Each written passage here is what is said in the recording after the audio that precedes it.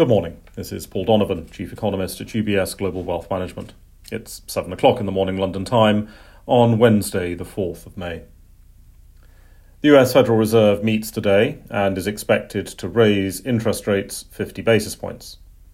If the market expects the Fed to raise interest rates 50 basis points, the Fed probably will raise interest rates 50 basis points. This is not because the Fed does what the market tells it to do, but because the market prices in what the Fed tells it. And if the Fed is unhappy with market pricing, it will make that clear. Why is the Fed making such a move when risks to growth are rising and the risks of higher inflation have fallen significantly? Because monetary policy is about both the level and the change. And while a larger change may have a higher risk strategy, the level of interest rates is wrong today. We have a pandemic level of interest rates, and we need to move to at least a wartime level of interest rates, which is higher than where we are now. While the level of rates is this low, the Fed can afford to make bigger gestures. As rates start to move up, however, the risks around policy will increase. Big rate hikes in 6 months could clearly risk recession. What does the Fed raising rates actually do? In this economic cycle, the impact is probably a little less than in previous cycles, because US consumers have not indulged in a spending binge fueled by household credit. Instead, households have spent savings accumulated during the lockdown. Raising interest rates does not alter the economics of that process, which is anyway largely exhausted, at least for lower income households. Where there does appear to be an impact is indirectly through the cost of mortgage borrowing, which seems to be cooling the housing market now. Existing homeowners will, if sensible, have cut the cost of home ownership significantly over the past 2 years by refinancing their mortgages at pandemic interest rate levels. This dramatic cut in the cost of living is something that consumer price inflation gets completely wrong. New buyers, however, face higher borrowing costs, which may impact housing demand over time, and with it the associated demand like furniture and fittings.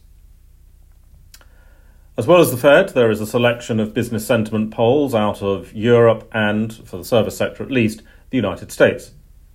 Sentiment measures tend to correlate quite strongly with news flow, and what is reported in the media does not have to reflect reality, of course.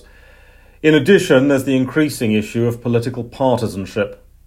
Political polarization increases the risk that survey respondents will answer according to their political views of the world rather than their actual experience of the world. We have clear evidence of this in the consumer sector, for instance. And while in theory the questions on these sentiment surveys are objective, the reality is they've always been answered subjectively.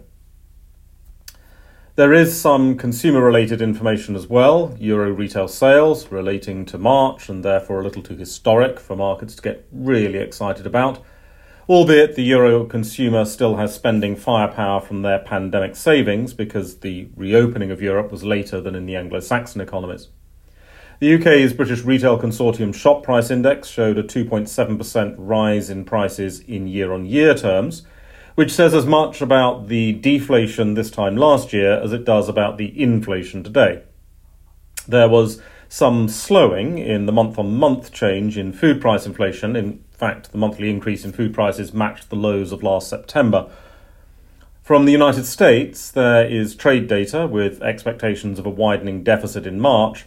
This tells us something about consumers continuing to buy the record global supply of goods, but also increasingly says something about the pace of inventory accumulation in the United States as record supply meets moderating consumer demand. That's all for today. Have a good day.